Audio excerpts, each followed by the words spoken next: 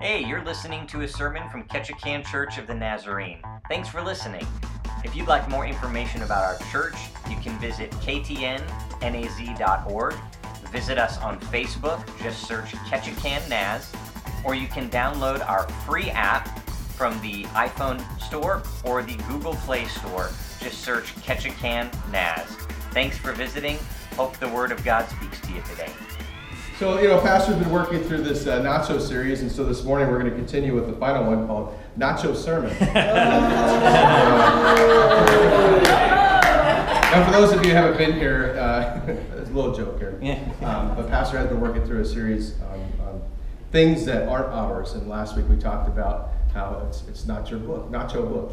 And talked about how the Bible is not ours. But this morning, as Pastor already mentioned, is Pentecost Sunday. So we'll be taking a look in the book of Acts. So if you have your Bible this morning, I encourage you to take out your Bible and turn to the book of Acts. We'll start in chapter 1.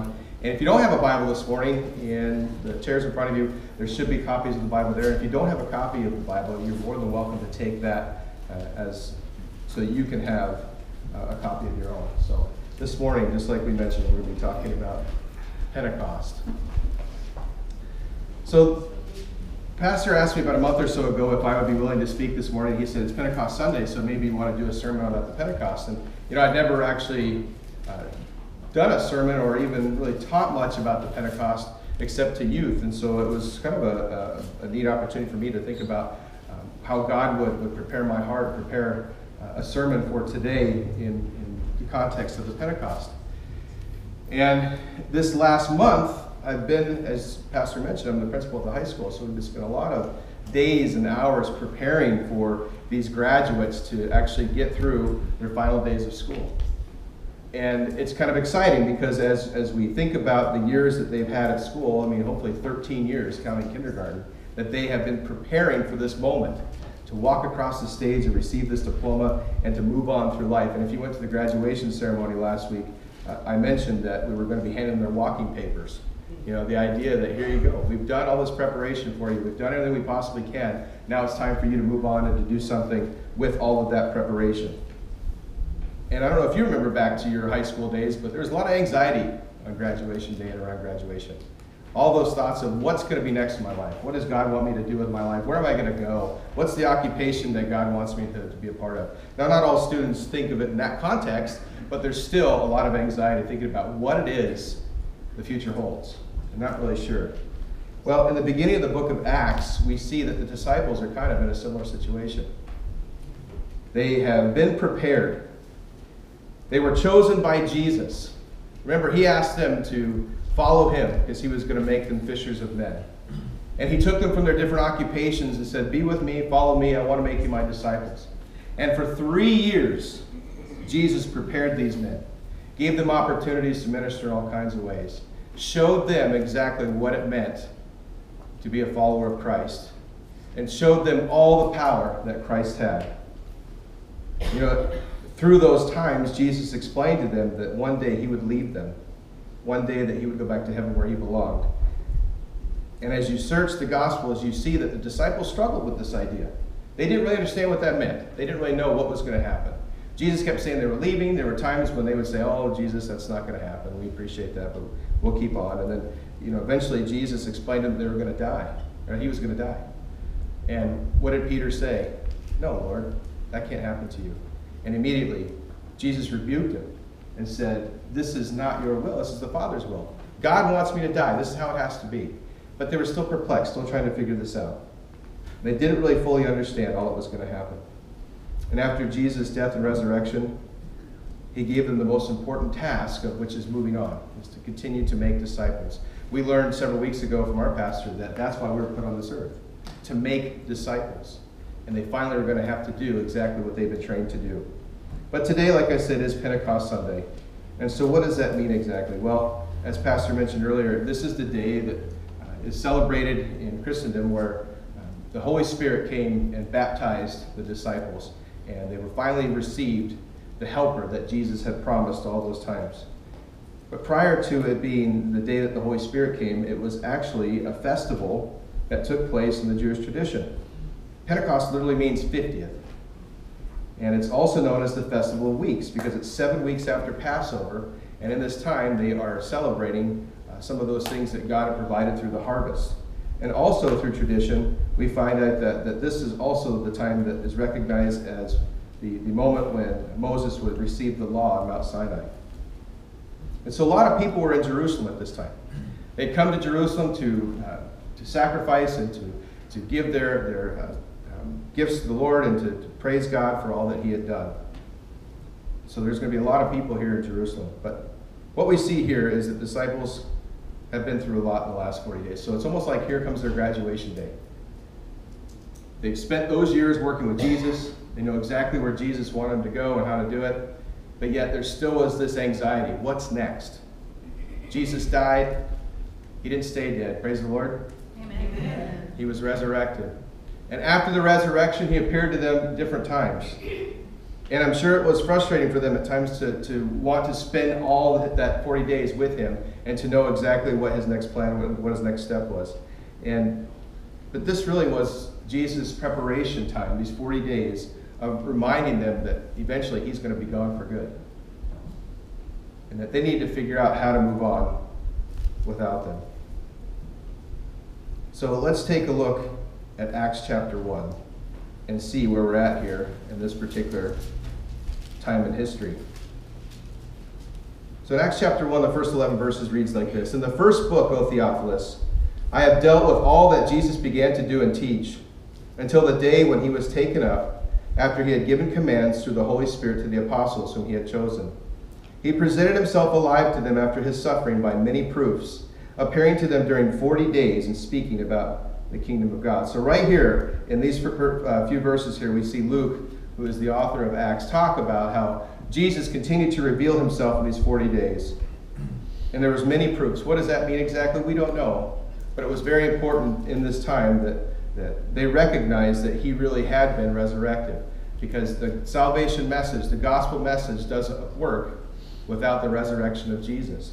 And so he worked through them in those 40 days. And in verse 4, and while staying with them, he ordered them not to depart from Jerusalem, but to wait for the promise of the Father, which he said, you heard from me. For John baptized with water, but you will be baptized with the Holy Spirit not many days from now. So when they had come together, they asked him, Lord, will you at this time restore the kingdom to Israel? He said to them, it is not for you to know times or seasons that the Father has fixed by his own authority. But you will receive power when the Holy Spirit has come upon you, and you will be my witnesses in Jerusalem, and in all Judea and Samaria, and to the end of the earth. And when he had said these things, as they were looking on, he was lifted up, and a cloud took him out of their sight. And while they were gazing into heaven as he went, behold, two men stood by them in white robes and said, Men of Galilee, why do you stand looking into heaven? This Jesus who is taken up from you into heaven will come in the same way as you saw him go into heaven. So Jesus tells them, don't leave Jerusalem. I need you to stay here. The gift that I wanted you to have, this baptism of the Spirit, it's coming soon. And I know you don't recognize what that means or what this is all about, but just trust me, I need you to stay here in Jerusalem. And the disciples had heard this reference many times, not only from John the Baptizer, but also from Jesus himself. He mentioned several times that the Holy Spirit would be coming, and he didn't describe him as the Holy Spirit. He said a helper will be sent and would remind them of what Jesus had taught them, and would be there to make sure that as they continue this ministry of discipleship, that it would focus their attention on exactly all the things that they had been trained to do.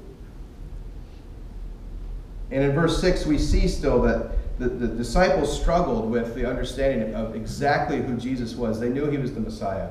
They knew now that salvation came through him through his resurrection, but they still were waiting for this earthly kingdom to be established. And so they asked him again, is this the time that you're going to restore your kingdom? Is this the time that you're going to set up your earthly reign? And Jesus could have easily rebuked them and said, have you learned nothing yet? I mean, how many times have we talked about this? But instead he doesn't. He recognizes where they're at. He knows that they... Is that a submarine? Depth finder's going on. Okay. Search your soul. Is that what that's happening? I gotta find my place. That's the problem. Yeah, silly. But they're still looking for that political kingdom. And again, like I said, Jesus wasn't looking to rebuke them. He knew it would all make sense in a few days when the Holy Spirit came. He knew there wouldn't have to be this question ongoing from now on. He understood that these guys had no idea what was about to hit them. And then while they're having this discussion, the unimaginable happens. Now, I say that, but you think of all the different things that they witnessed while they were with Jesus. But still, watching somebody ascend into heaven would be unbelievable. I mean, no wonder they were still standing there gazing in the clouds and had to be told, hey, you need to go. It's time to move. It's time to get to work.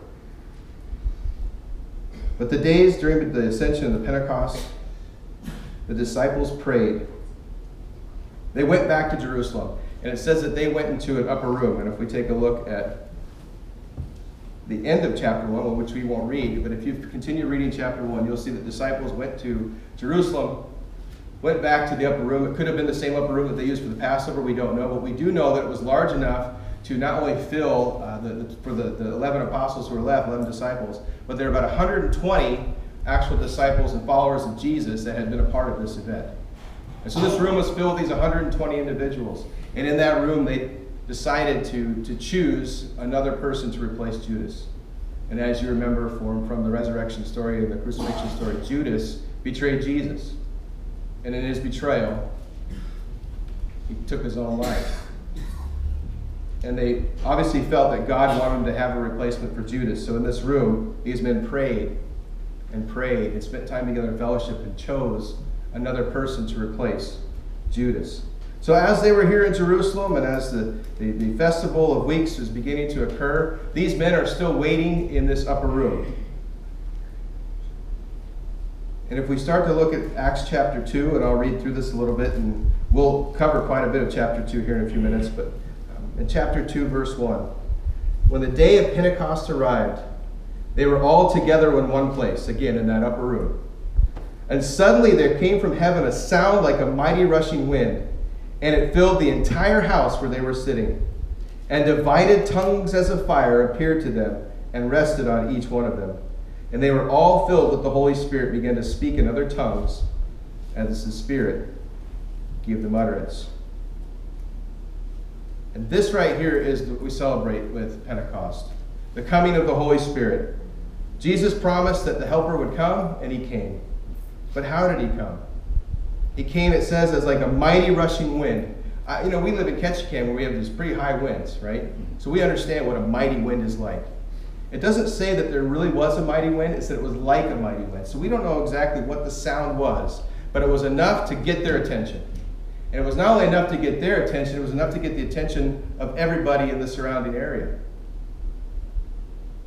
And then to help them see that this inward act of the Holy Spirit baptizing them and this Holy Spirit coming into their hearts and into their lives and to help them as a helper, little flames, or what appeared to be like a flame, in the shape of a tongue, was on the top of each of their heads. Now that's hard for me to imagine.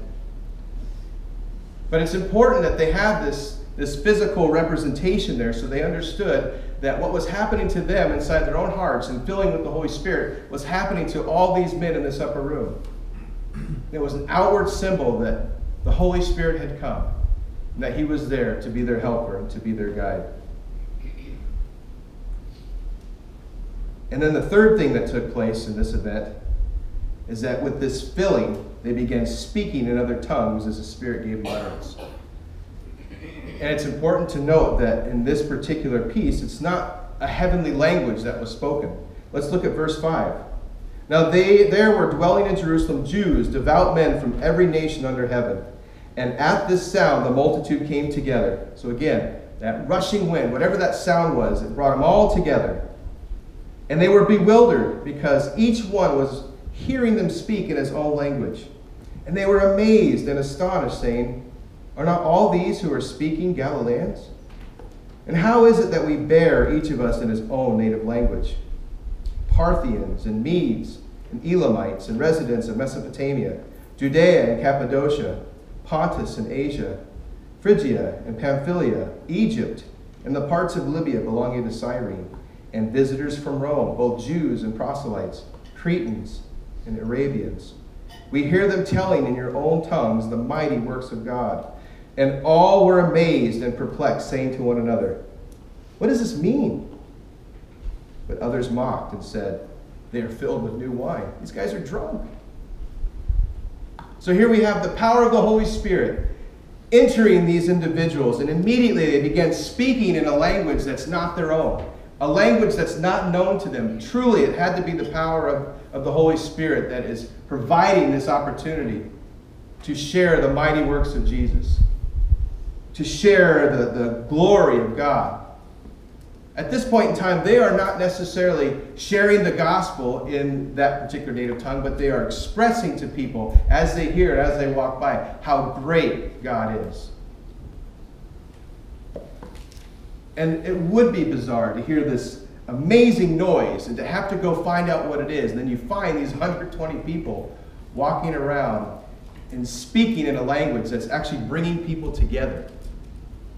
And speaking in various languages where people recognize that they were glorifying God. Now, if you think of the Old Testament, we think of the Tower of Babel, where men came together and tried to make themselves as great as God. What did God do with their language? He confused their language. But this obviously is the power of God, because instead of allowing them to be confused as to what was happening, we see that this confusion is no longer existent and that these people are hearing in their own tongue how wonderful God is and how wonderful He is. But then you have your skeptics, right? Everywhere we go, there's skeptics. Same was so in this situation. These guys are drunk. I don't know about you, if you've been around drunk people, and I've not been around too many in my life, but they typically aren't making that kind of sense, right? So here we are having these folks that are being mocked, and Peter, he stands up out of the 11. In verse 14 it says, "But Peter, standing with the 11, lifted up his voice and addressed them. 'Men of Judea and all who dwell in Jerusalem, let this be known to you, and give ear to my words. For these people are drunk, as you suppose, since it's only the third hour of the day. It's only 9 o'clock. They're not drunk. But this is what was uttered through the prophet Joel.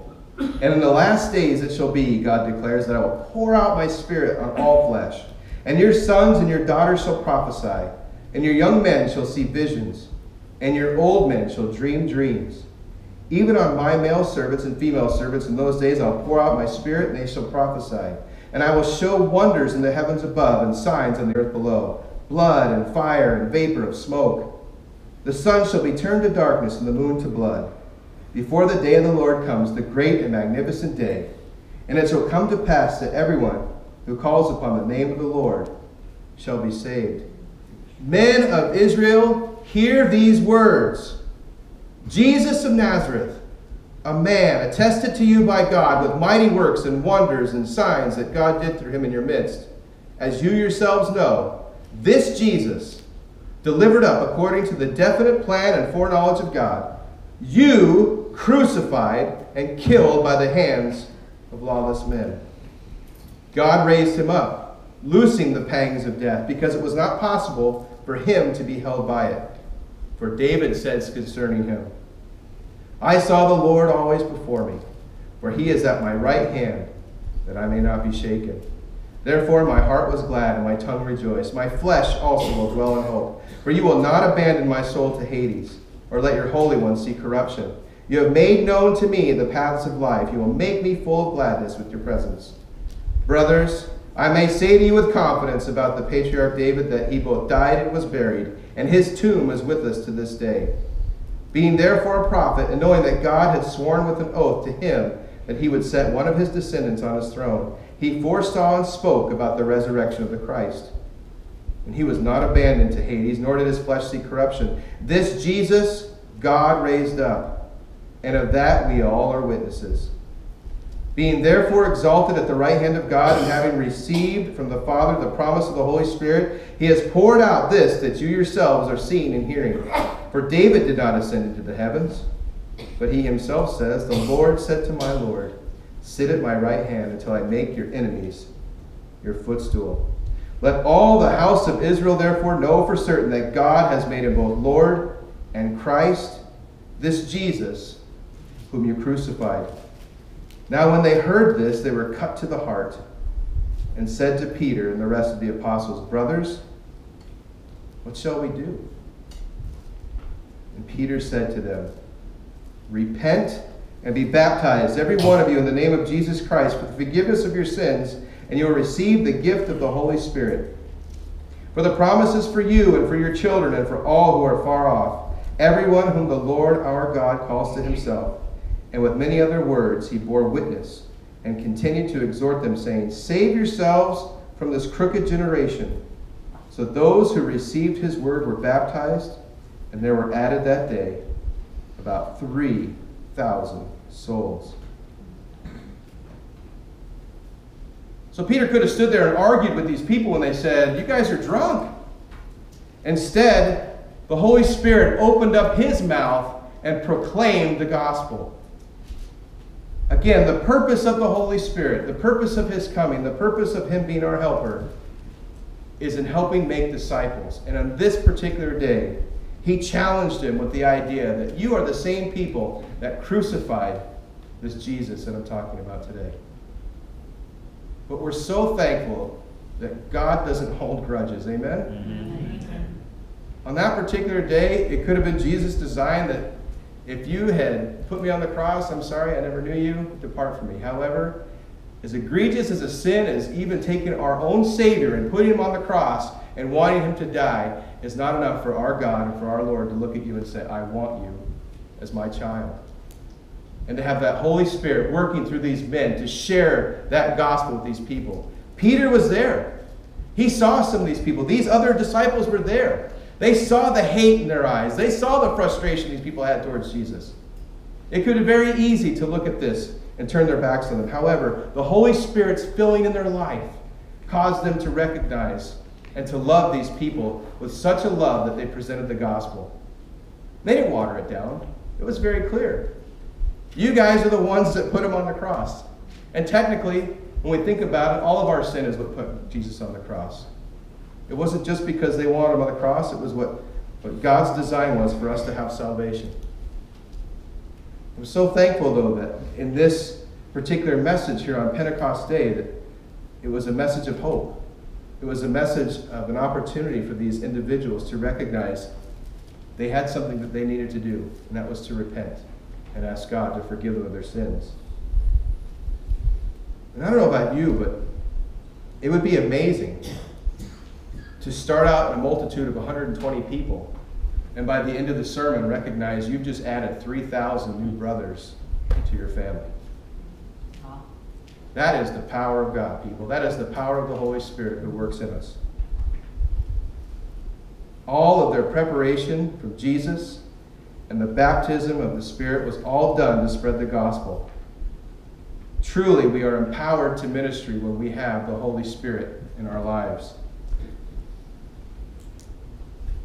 And it finally made sense. They finally recognized and understood what it is that Jesus meant when he said, "I'm going to send you a helper. I'm going to send you the Holy Spirit, who will provide the words, who will provide the actions, who will provide the situations and the circumstances so that you can spread the gospel and share the gospel with others." So, how does that apply to us today? Do we need a baptism of the Holy Spirit? Thankfully, we don't. Because if you recall, at the end of that passage I just read in chapter 2, it says that once they asked Christ to forgive them of their sins and they received salvation, they would also receive the gift of the Holy Spirit. It's not something that we need to actively seek out. It's something that we get immediately at the point of salvation. But why do we need the Holy Spirit today? Well, the same reason they needed the Holy Spirit back then. We are called to make disciples. You know, I think it was something that I didn't really grasp until my later teens, is this idea that the Holy Spirit is the one that convicts. It's the Holy Spirit is the one that changes hearts. I grew up in church, and so we would have missionaries come, and the pastor would talk, and the church language was used that made me think that I had some part of salvation to offer people. I want to help you be saved. I'm going to save you. But the reality is there's nothing I can do. It's all the Holy Spirit. He can use us as an instrument, as a tool to spread the gospel, but the reality is it's all up to the Spirit to change hearts. Just like it says in the chapter 2 here, that their hearts were pricked. Their hearts were made sensitive to the gospel. So there's other things that the Holy Spirit can help us with right now. As a Christian, the Holy Spirit can give us words when we need to share Christ. It's nerve-wracking to share the gospel. I don't know how many of you have tried to talk to your friends about Jesus and to spread the good news and to be able to say, look, I love you enough to share what Jesus has done for me. Because in our world today, it's not necessarily a message that's easily accepted. But the Holy Spirit will give you those words. The Bible tells us He's our comforter. He's our advisor. He encourages and strengthens us as we need it. And He will guide us in the way that we should go. Another important aspect of the Holy Spirit is He helps us to avoid sin. Maybe there's something in your life that you're struggling with. Did you know the Holy Spirit is there to encourage you to make a better choice? He brings us life and freedom. We have hope because of the Holy Spirit. And then a couple weeks ago, the kids got up here and sang to you about the fruit of the Spirit. Love, joy, peace, patience, kindness, goodness, faithfulness, gentleness, and self-control.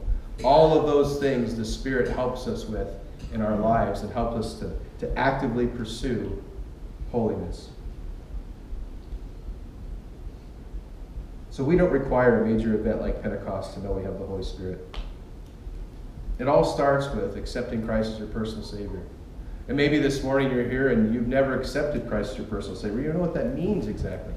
But you know that there's something in your heart that needs to change. You know that you are lost. Well, we'd love to show you and share with you from the Word of God how it is to be saved and how the Holy Spirit can work in your life. Maybe those of you in this congregation have accepted Christ as your personal Savior. Maybe today you're wondering, what do I need to do to revitalize the relationship I have with the Lord? Well, we'd love to pray with you. That's the first step. Talk to God. Give Him the opportunity to work in your life. Open your Bible. That's exactly how God speaks to us today. It's through His Word. And take those opportunities to do that. But I really appreciate the opportunity this morning to talk about Pentecost and talk about the power of the Holy Spirit. And I just hope that it's something that's real in your life. Let's pray. Dear Heavenly Father, we just thank you so much, God, for this morning. We thank you for your word. We thank you for the Holy Spirit and the fact that He guides our steps, He guides our hearts, He guides our tongues. And we just ask now that if there's folks in our congregation this morning that have never accepted you, God, that they would start there this morning.